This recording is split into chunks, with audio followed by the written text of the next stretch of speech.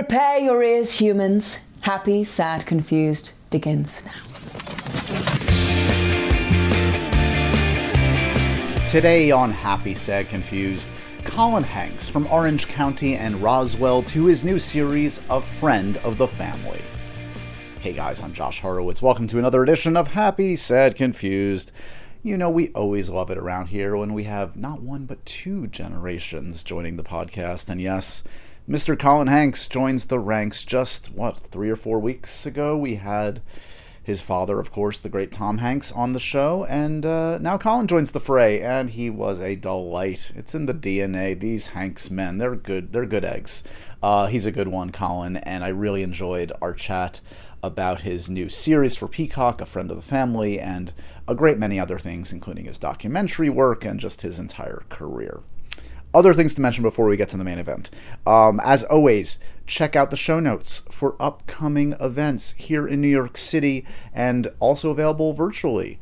Those include Sly Stallone, November 11th, Henry Cavill, October 26th, Ralph Macchio, October 25th, and more to come. We always love to see you guys out there in person. If you can't make it in person and you want to be a part of it live, virtually, there is that option. Click the links in the show notes, and we hope to see you guys out there.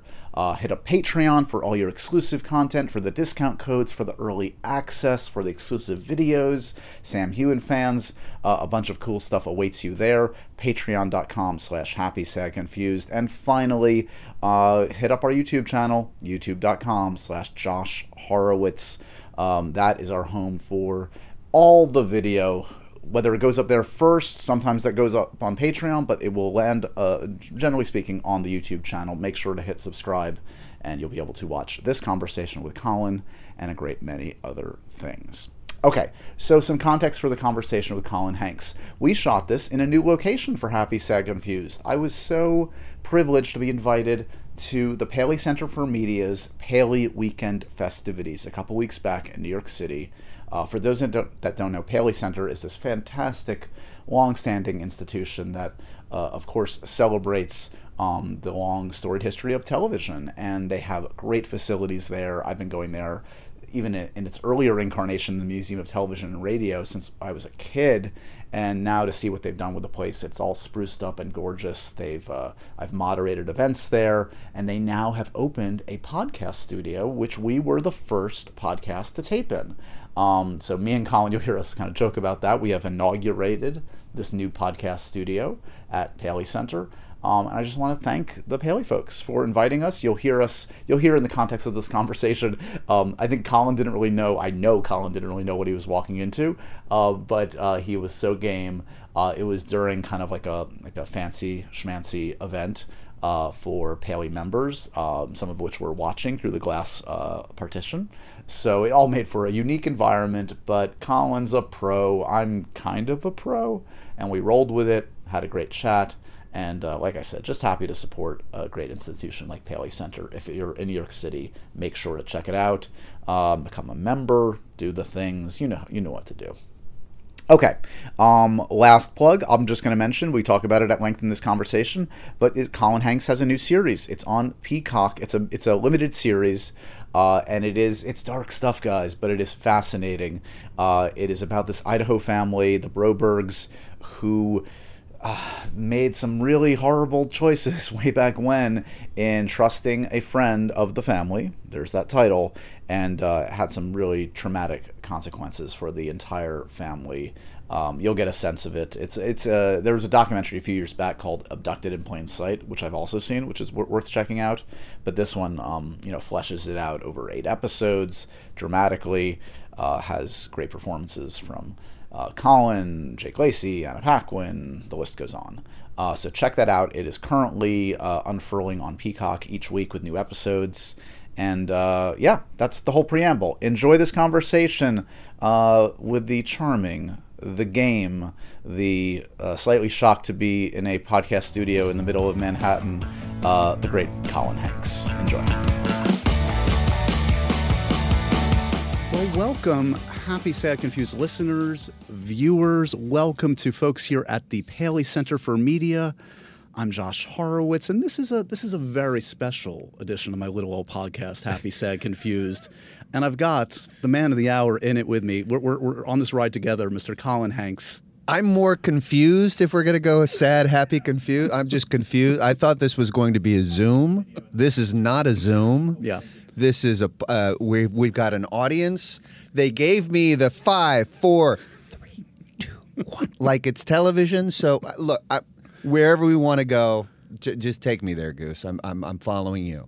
Wait, Goose didn't make it. That's a really bad analogy to start with. Well, you know, Can I be Maverick? I'm keeping you on your hind foot, I guess, to call back something from off air. Yeah. We're going to cover a lot. Colin has a great new limited series premiering on Peacock soon, A Friend of the Family. Some intense stuff, some dark stuff, but we're going to have some laughs too because you've had some amazing different kind of credits in your career. It feels very appropriate. We're here at Paley Center because you've really made much of your life in television. First of all, I want to say it's a historic moment for Happy, Sad, Confused. You joined the annals of the Ron Howard and Bryce Dallas Howard duo. You joined the Brendan Gleeson, Dono Gleeson. Oh. Yes. We recently had Dad on. Yes. He did all right. I give him a solid B. For a Zoom, it was good. Exactly. I mean, he was wearing clothes. I think that's a bonus all the way around. No, he was naked. I didn't mention that. Yeah. It's a little known fact that Hanks are all nudists. I heard, yeah. I heard. But no, earnestly, it's really good to have you, man. And as you said, we have this kind of like, I feel like we're in the zoo a little bit. We're being watched behind the... It's a fish tank vibe. But you've experienced that all your life. I mean, in a semi-serious question here is that, like, out of the womb, since you've been in public settings, have you felt that? Well, not out of the womb. I mean, I was old enough to have to explain to people that my dad was on television dressing like a woman for comedy. Right. That's a Bosom Buddies reference for anyone paying attention outside of our fishbowl or listening back home or watching back home. There's a standing O right behind you. You can't see it. But... yeah, I mean, it's definitely something I'm familiar with, for sure. Right. Yeah. Is there any coping mechanism at this point? It's just it must be so ingrained. It's all right coping mechanisms. I mean, that's all it is. Of course. Right. Yeah. You find your way to navigate it, and you sort of get through it. So I mentioned to you right before we got started, again, to keep you on your back foot, I hit up a mutual friend of ours because I wanted some intel on the mysterious enigma that is Colin Hanks. Just the fact that you consider me a mysterious enigma, I think, is a huge win. Your co-star in Life in Pieces, Zoe Lister-Jones. He almost did a spit take. I should have known. Of course, it's Zoe Lister-Jones. The delightful Zoe Lister-Jones. The amazing, talented Zoe Lister-Jones. You'll be happy to know she said kind things in return. Okay, good. She called you, quote, generally the best human. Oh. Gross. She is an actress for a living. She also said you're a great on-set DJ and that you really know how to set the mood on the set. Oh, that's nice. Is that fair to say? You take pride in that skill set? Yeah, actually, I do. I find that that can actually be a great sort of galvanizing, like, team-building exercise. So explain to me how this works. You literally... Well, it varies on the job. It really sort of varies on the job and whether I feel like I have the ability to be able to force people to listen to music that I want to listen to and have them not be able to say anything, like maybe don't. But on Life in Pieces, the show was sort of a unique show. There was 4 different short stories per episode. Right. And generally speaking, on Wednesdays, we would have what were called family days, which is when all of the actors were working on the same day, pretty much all in the same sequence. And so on those days, I just took it upon myself to just play the Beatles. I said, we're a Beatles family. I'm just saying it right now. And because James Brolin really didn't care, and so I would just sort of play, Beatles music, and it was a great sort of background for all of us to just sort of be in a good mood and talk and sort of get to know each other. How was Monday? Pretty good. Worried about Thursday. Just sort of getting to know each other, and that was the first time that I actually really sort of did it. But ironically, and I really don't mean this as a segue, but it is absolutely true. I ended up doing a very similar thing on A Friend of the Family. To help break the mood a little bit. Because the show is so incredibly dark. So me and Austin Stoll, who's one of the other actors on the show, we took it upon ourselves to decorate our sort of actors holding area. Right.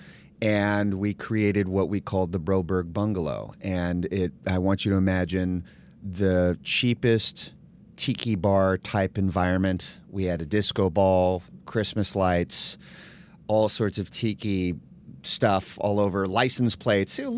I said, let's go with a dive bar kind of vibe here. We're playing Mormons. That only seems right.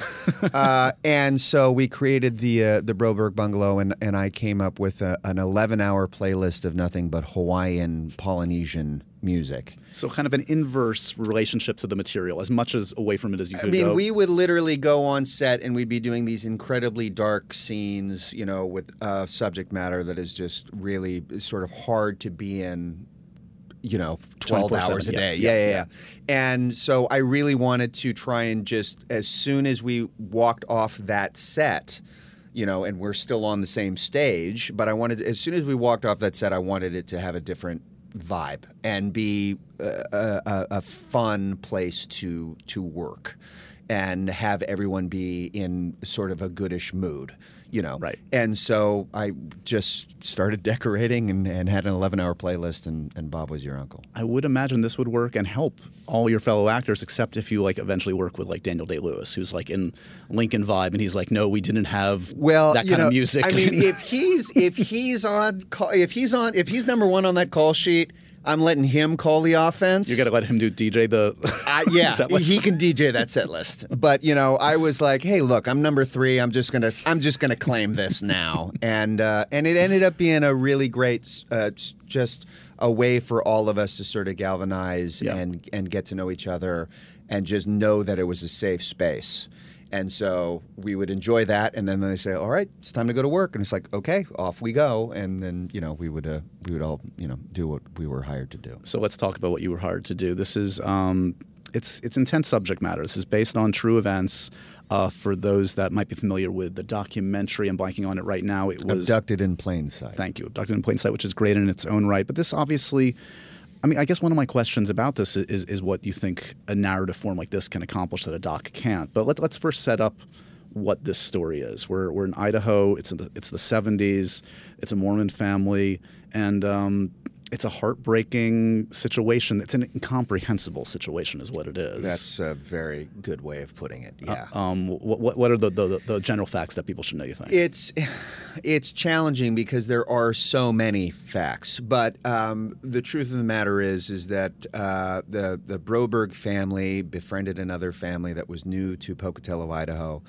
And it just so happened that the patriarch of the other family, a guy by the name of Robert Berchtold, was a master manipulator, predator, and pedophile.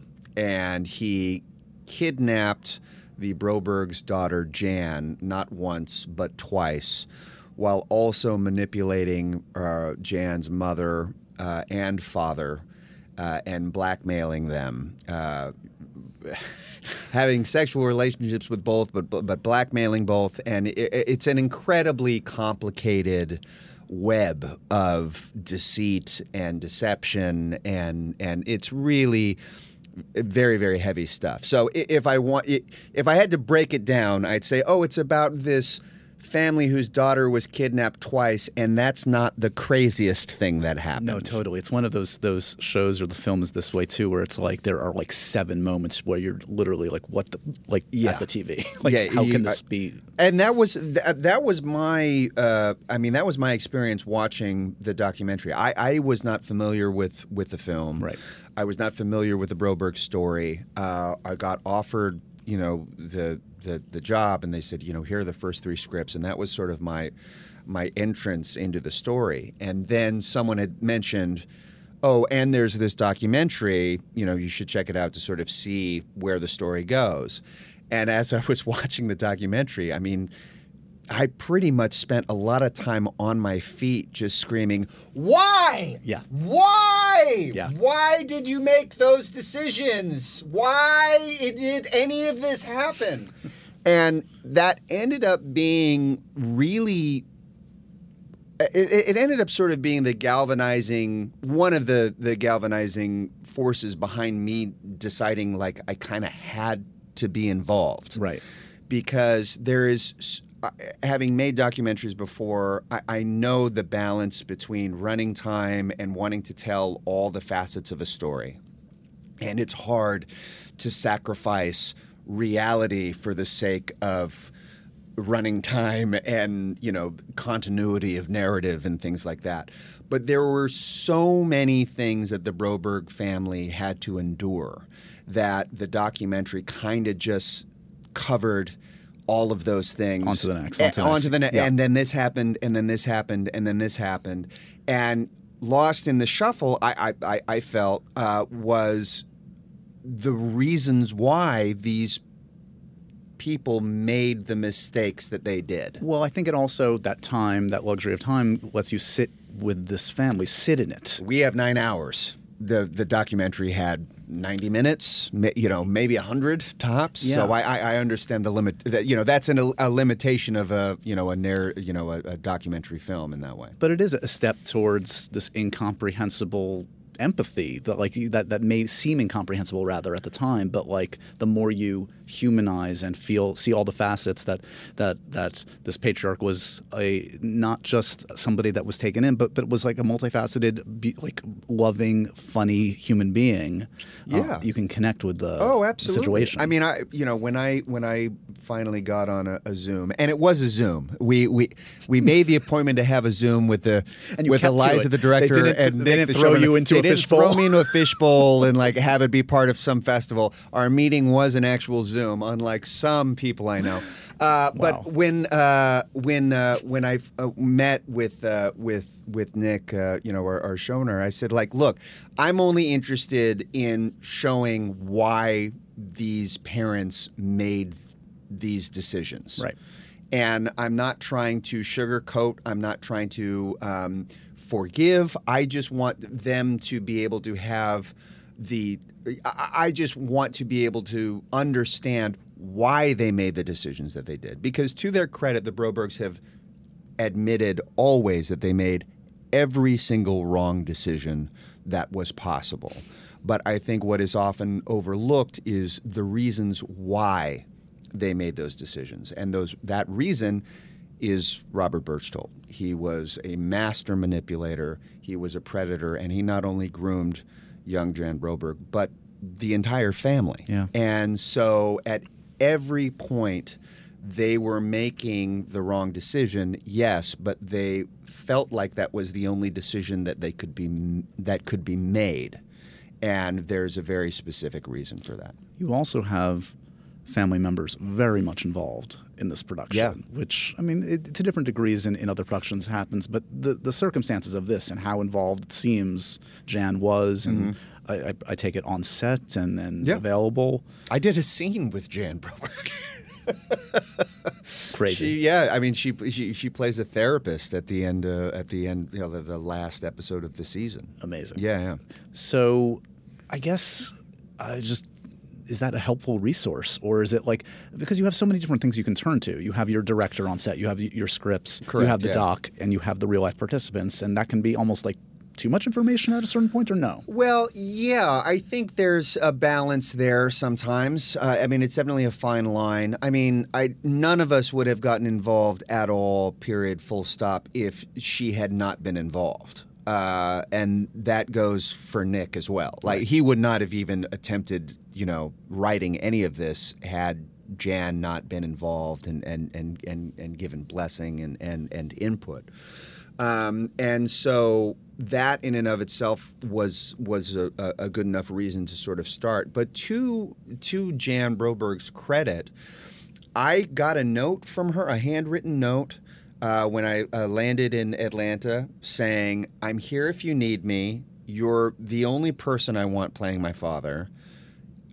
Go. Like, don't feel like you have to get in contact with me. Don't feel like you have to consult me. Like, I'm very aware that you are playing a character This is who the is best version based that you could on possibly- yeah. that is based on a real person, and that freedom that she afforded us, all of us, to which was basically just, hey, I'm here if you need me, and use me as a resource if you want, but don't feel like you have to.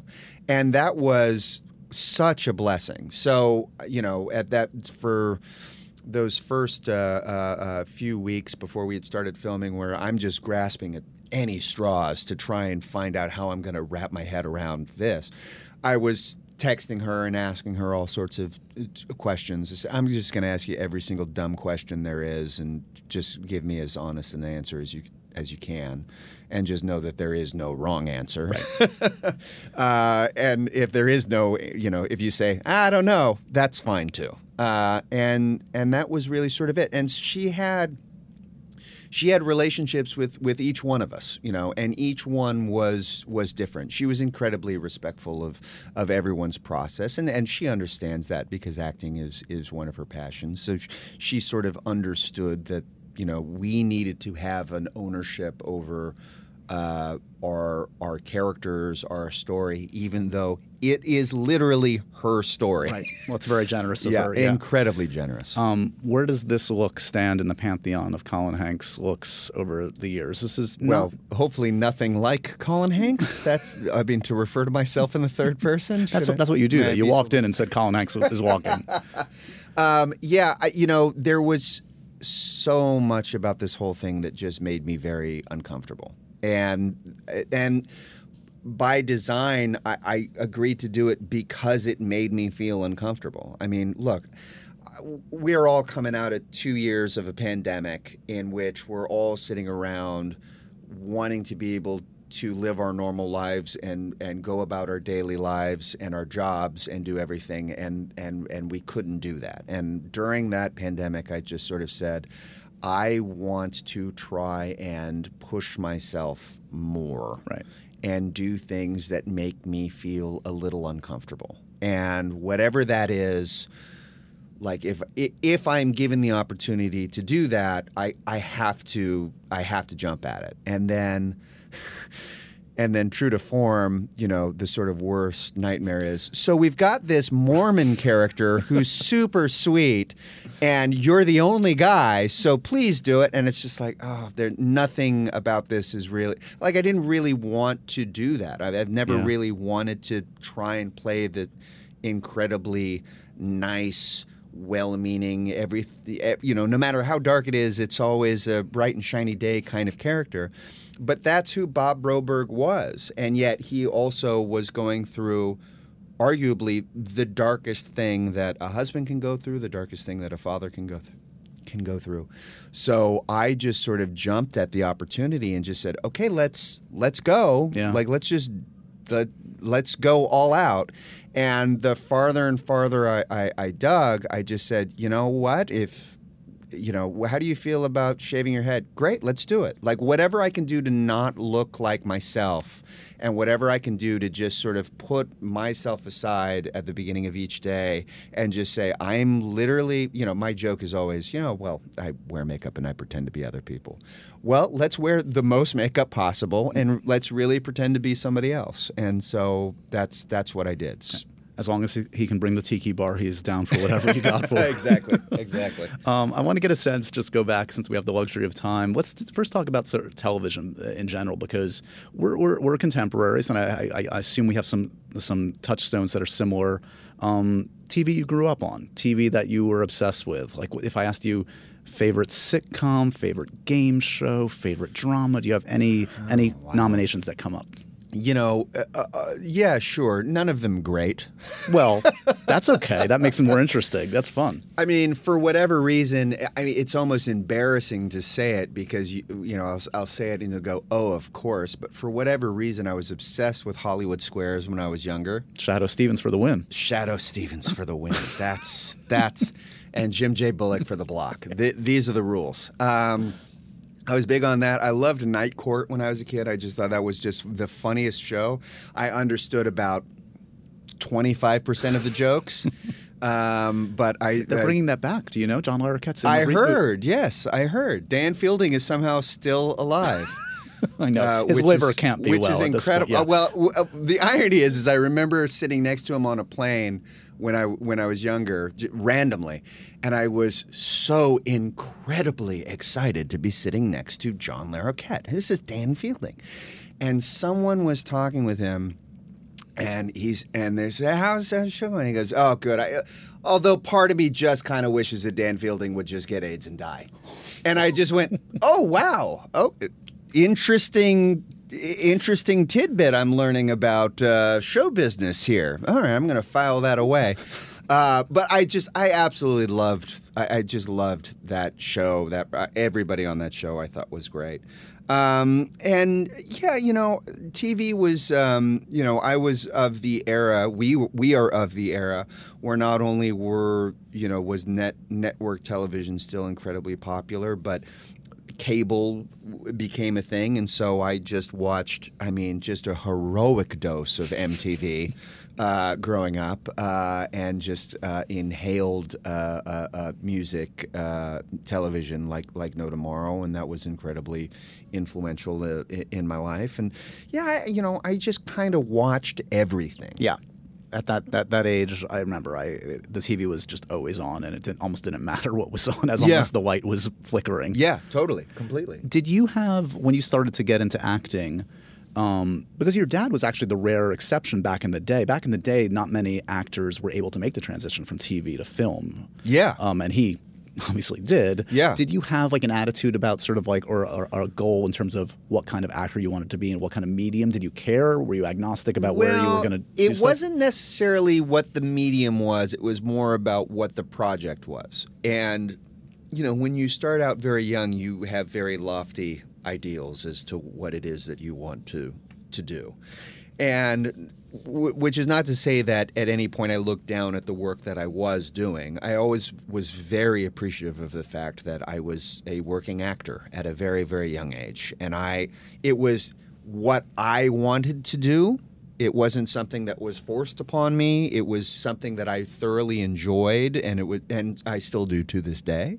I'm still incredibly fortunate enough to still be allowed to do it by the show business gods. May they shine down upon us all. You repeat that mantra every day. Every day, every day. But I do remember.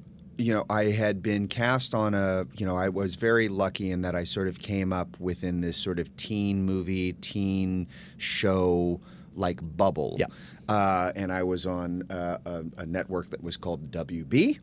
There was a frog involved. The WB. Look that up. It's very, very problematic. But I remember being on a show, and I had been lucky enough to be cast in movies on hiatus and all that sort of stuff. And I remember being cast in Orange County, and that was happening. That was filming at the same time as the second season of Roswell. Right. And there was this whole question of, well, can he do both? No, he's not going to be allowed, and powers that be, and all that sort of stuff. And Jason Katims, who was the showrunner of Roswell, was very thoughtful, and he said, "You want to know what? This is an amazing opportunity for you. So we're going to write you off of the show so you can go do this movie." And I only bring all of this up because I remember that was of the era where once you quote unquote graduated, Yeah. you never had to go back. And I was told, literally, "Hey, congratulations, you'll never have to do television again." I remember being told those words. And that changed probably within about 5 years. Well, and I mean the good side of that, because that sounds like a dark. Oh no, they had to pull me back to this doghouse. No, is not at all. But it coincided with this amazing Correct. advent of the best Correct. I mean, dramatic material. Literally within 2 years, The Sopranos was on TV, and it changed everything. And so I was very fortunate to look. I mean, I've been a witness to a lot in the last, say, 40 years of show business. So I've been witness to quite a bit, but I've actually been involved in more than half of that, and I've seen a pivot and I've seen a change, and it's continuing to change. I mean, every few years it seems to be changing. We're doing a podcast here, for crying out loud. What was a podcast in 1998? So I've seen everything kind of grow and evolve, and I have found a way to still be invited to the dance. And for me, that dance involved television still, and that was where I was still able to work. And not only was I able to work, but I was able to stretch my wings and do different things and do comedy and do drama and be able to, be able to play in a wider part of this, to be able to play in different areas of the sandbox. Well, it's the kind of way that actors often used to talk to me about theater. It's like they wouldn't be able to get the leading role in film, but theater, the pay wasn't as great, but the rewards were fantastic. Correct. Creatively. Yeah, absolutely. And with television, it the amount of time that people take to tell stories and the kind of stories that they want to tell, that was just where a lot of the opportunity lied. And it also seemed to line up more and more with my tastes and being able to sort of say, okay, well, what do I actually want to do? How do I want to try and evolve and grow, as my own sort of artist. So what were the first auditions like? Because you talk about having this passion to go into acting, and in some ways it seems like it's the hardest possible path for most people, let alone you with your last name. And I can only imagine that preceded you the first few years. Oh, it still precedes me. Well, I mean, it will precede me until my dying day. Well, it's receded a lot thanks to the body of work you've established. But walking into that audition room, and I can only imagine a number of casting directors thinking, I'm getting a version, maybe I'm getting a little bit of the Tom Hanks something when he walks in. Did you feel that? I mean, did I feel it? Not necessarily. I was definitely naive. I was sort of coming into it knowing full well that it was definitely what I wanted to do. It was definitely what I was passionate about. There was nothing else. There was no plan B. There was no other escape plan. And this is invariably what you always hear. Like the advice for actors is like, it better be the only thing you can do. Absolutely. Or like, are there a lot of things that I would have liked to have done? Sure. Would have loved to have been a hockey player. Right. I got flat feet and bad knees, and I can't ice skate, so that's not going to happen. But for the most part, there was no other plan B, and so I went into it naive in thinking, well, sure, there's the name component and all of that sort of stuff, but, eventually that's not going to be an issue. And that was an incredibly naive sort of way to look about it, because that was really kind of the only thing for a long time. And look, there have been moments where I go, am I crazy? Because I keep expecting the outcome to be different, and it's not. Right, the definition of insanity. The very definition of insanity. But it actually weirdly all comes down to something that my dad actually did say, because I get asked this question all the time. What advice did he give you? And he said very, very bluntly, he said, look, if you want to do this, I believe that you can. He said, I believe that you are talented enough that you could have a career. Not the most amazing career, but you can provide for yourself and maybe, if you're lucky enough, a family. But you have to want it more than anything, because the amount of stuff that you're going to come up against, that every actor comes up against, as well as all of the other baggage, is going to be a lot, and it is going to push you, and it is going to make you feel less than yourself, and it is going to be a challenge. There are going to be very, very, very dark days. But if it is what you want to do, go for it. And that was really kind of the thing I always kept going back to, a little rumor control for you. I looked up some of the early roles, and there was one. I don't know if it was an audition or just something rumored that you were up for. Just because I'm a geek, I'm fascinated. Oh, I think I know what this is. You're gonna know.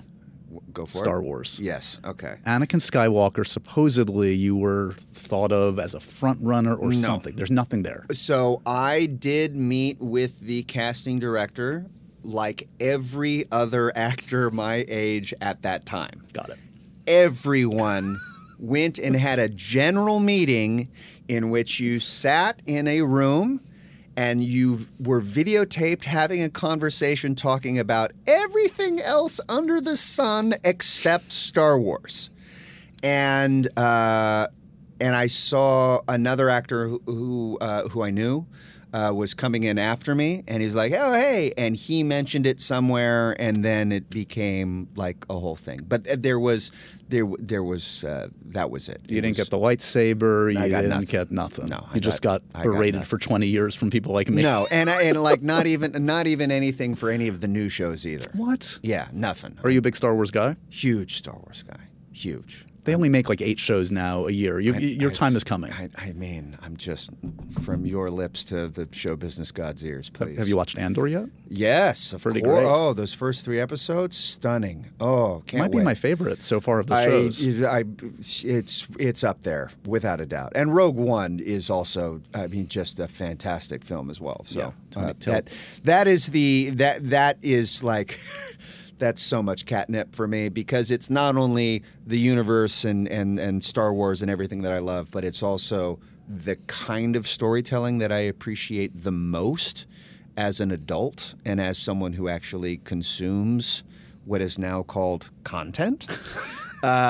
Before they were films and movies and We've TV shows. taken the art out of it and just made it into like a It's just module. It's just all content. Yeah, that's up the alley completely. What else hasn't come your way, genre-wise or whatever? Like, what do we need to secret into the universe? Are there the kinds of things that feels like, because you've had, as you've said, thanks to television especially, a very varied kind of career. But what aren't they thinking of you for that you wish that folks would? Geez, that's a good question. Anything that involves a guy that is not nice. Okay, so you're over there.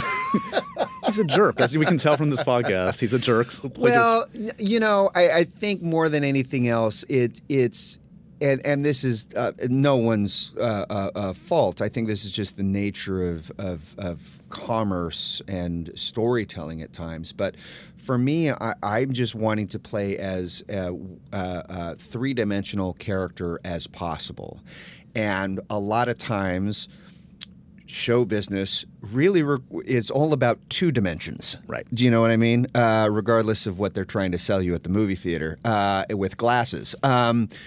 They really just kind of want something very simple and straightforward and something that you've done previously. And I have been very lucky, and it's what you've sort of picked up on, is that I've been able to find those nooks and crannies within television in which I've been able to subvert that and do things that feel that way but are actually really something else entirely. And, Dexter was an example of that. Even the Mad Men was an example of that. Fargo is an example of that. I was going to bring up Fargo because you were in the first season of Fargo, which was such a wonderful surprise because I'm sure like me and anyone else with some degree of taste in film, you revere the Coens. Yeah, and you'd say, why? Why would you do that? It's not even that. It's just what is that even going to be? Like, correct. Yeah. And you must have asked yourself the same question, and I guess the answer is through the filter of Noah Hawley, a genius writer. Did it feel like you were doing a riff on the Coens? Did you know what he was going for? Did it feel like it was going to turn into what it was, or give me a sense? Well, I had no idea that it was going to be received the way that it was. I think that's the important distinction. I had the same reaction that I think everyone else did, which was basically doing your best Gene Wilder, Willy Wonka impression, saying, "Stop, no, don't, come back." Do you know what I mean? Like, don't try. Didn't they always? They already did a Fargo thing. Why are you going back to this? Yep. And the thing I was told is, read the script. It's really good. And so I read that pilot script, and there was so much about it that was incredibly unconventional. I mean, not just Coen Brothers unconventional, but it just was very unique. Yeah. And I read it and I said, okay, well, I'd love to, at some point, Noah and I were sort of introduced and put on the phone together. And he said, look, in a normal pilot episode of a television program, you would have your 10 characters that must be introduced within the first 10 pages, and then your story begins, and that's how television works. And he said, I'm not doing that. He said, I've sent you a script in which you are a season regular, and yet you are introduced on page 50. We are going to be doing this very, very differently, but I promise you that when the full season is looked at, there will be a very specific point A to point B storyline for Gus that will be a full experience. And just based on that alone, I sort of said, okay, all right, well, I'll just sort of, every creative endeavor involves some kind of metaphorical jumping off of a cliff. Right. And that was a scenario in which I said, well, I don't know if I understand it. I don't know if I will understand it, but this guy very clearly knows what he's doing. Right. So I'm just gonna jump off the cliff. I mean, I always say I don't need. We were talking baseball before we started. I don't need a single or a double. I want people to go for the home run, take a big swing.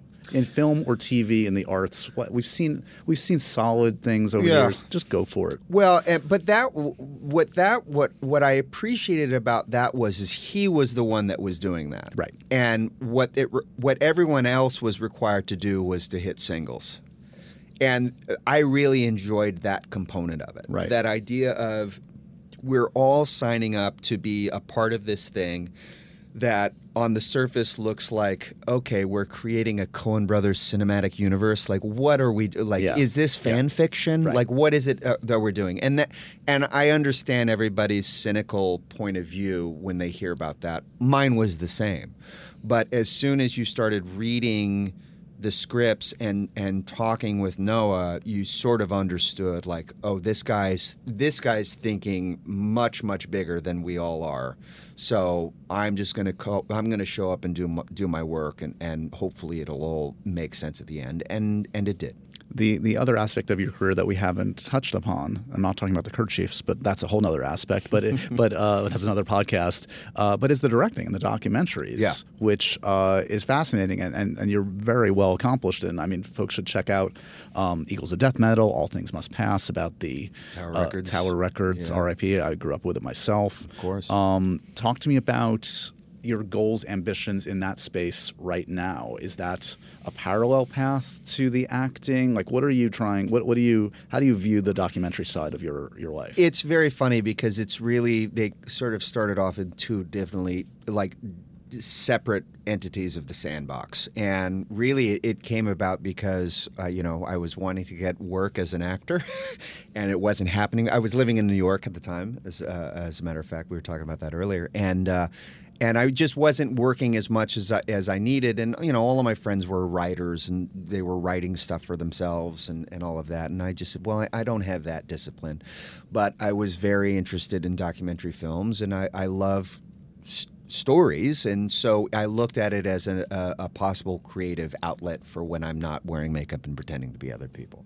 And that was how the Tower Records documentary started. And once I was sort of immersed in that world and getting to know other people within the sort of the doc space and getting more familiar with docs and how you craft story and narrative and all that sort of stuff, it ended up just becoming more and more part of my bandwidth. And so, I've been very fortunate in that I've started a production company with my good friend Sean Stewart, and who's also very, enmeshed in the doc space, and he produces a ton of docs. And we've been able to create a company in which I'm able to direct docs, produce docs, long form, short form, a little bit of everything. And it's really kind of been a conduit to hopefully at some point bringing the Venn diagram together so that there's a little bit of of both, you know, whatever that may be in some sort of narrative feature, you know, down the road, who knows? But it's a way for me to be able to be creative in storytelling and yet flexing a completely different muscle. And it's been one it's been incredibly rewarding and has informed, you know, the makeup gig immensely in terms of understanding where I fit in and how can I help? How can I be of service? What can I do to help push our story forward? It's cool to see also like your different passions. Also, again, that Venn diagram coming together, especially in the doc space, because you know music is such a big part of your life. I know, and sports and baseball on this next one that you produced, which I'm very excited about. Say Hey Willie Mays, which is coming to HBO and HBO Max November 8th. I mean, icon. Legend that is Mr. Willie Mays, and I take it he's participated in this doc. He's never allowed a documentary to be made about his life, and we were fortunate enough to get a chance to meet with him and sort of pitch him on the idea, and he was absolutely game for it, and he sat down with us. Nelson George, who's the director on the project, is an incredibly talented filmmaker, really sort of just took the ball and ran with it. Pardon the pun, but I love puns. And I mean, just incredibly fortunate in that I'm, you know, able to be a small part in the wheel of trying to help enlighten, baseball fans, but just people in general about not only one of the most amazing athletes of a generation, but also an incredible individual and human being. So I'm really very fortunate to be able to be a part of that. And I know you've spent much of the last year basically living in the 70s thanks to a friend of the family and The Offer. Any gigs in a different decade coming up with the makeup job? Actually, I just came back from London. I did a brief little romantic comedy over there, and a nice little palate cleanser, if you will. What was the DJ mix on that one?